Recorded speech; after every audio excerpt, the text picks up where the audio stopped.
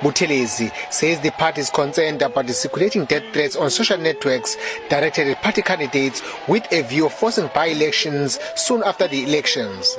The IFP leader also called on party members and supporters not to fall on turf of being provoked, but must exercise discipline and respect the electoral code of conduct signed by all parties. I wrote a letter to inform the chairperson of the IEC, because in the Facebook, conversing among themselves, the IFP says that some people are going to die amongst us, that they are going to kill actually our candidates, so there should be by-elections.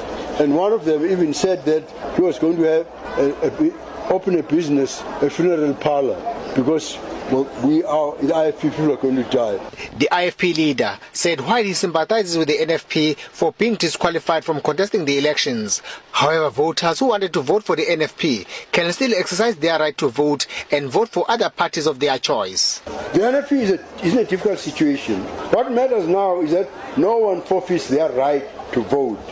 Voters who wanted to support the NFP will need to choose an alternative. They will need to decide where their support will best serve the needs of self-delivery.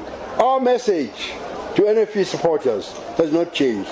From the moment the NFP was formed, we declared that we would never close the door. We would welcome anyone back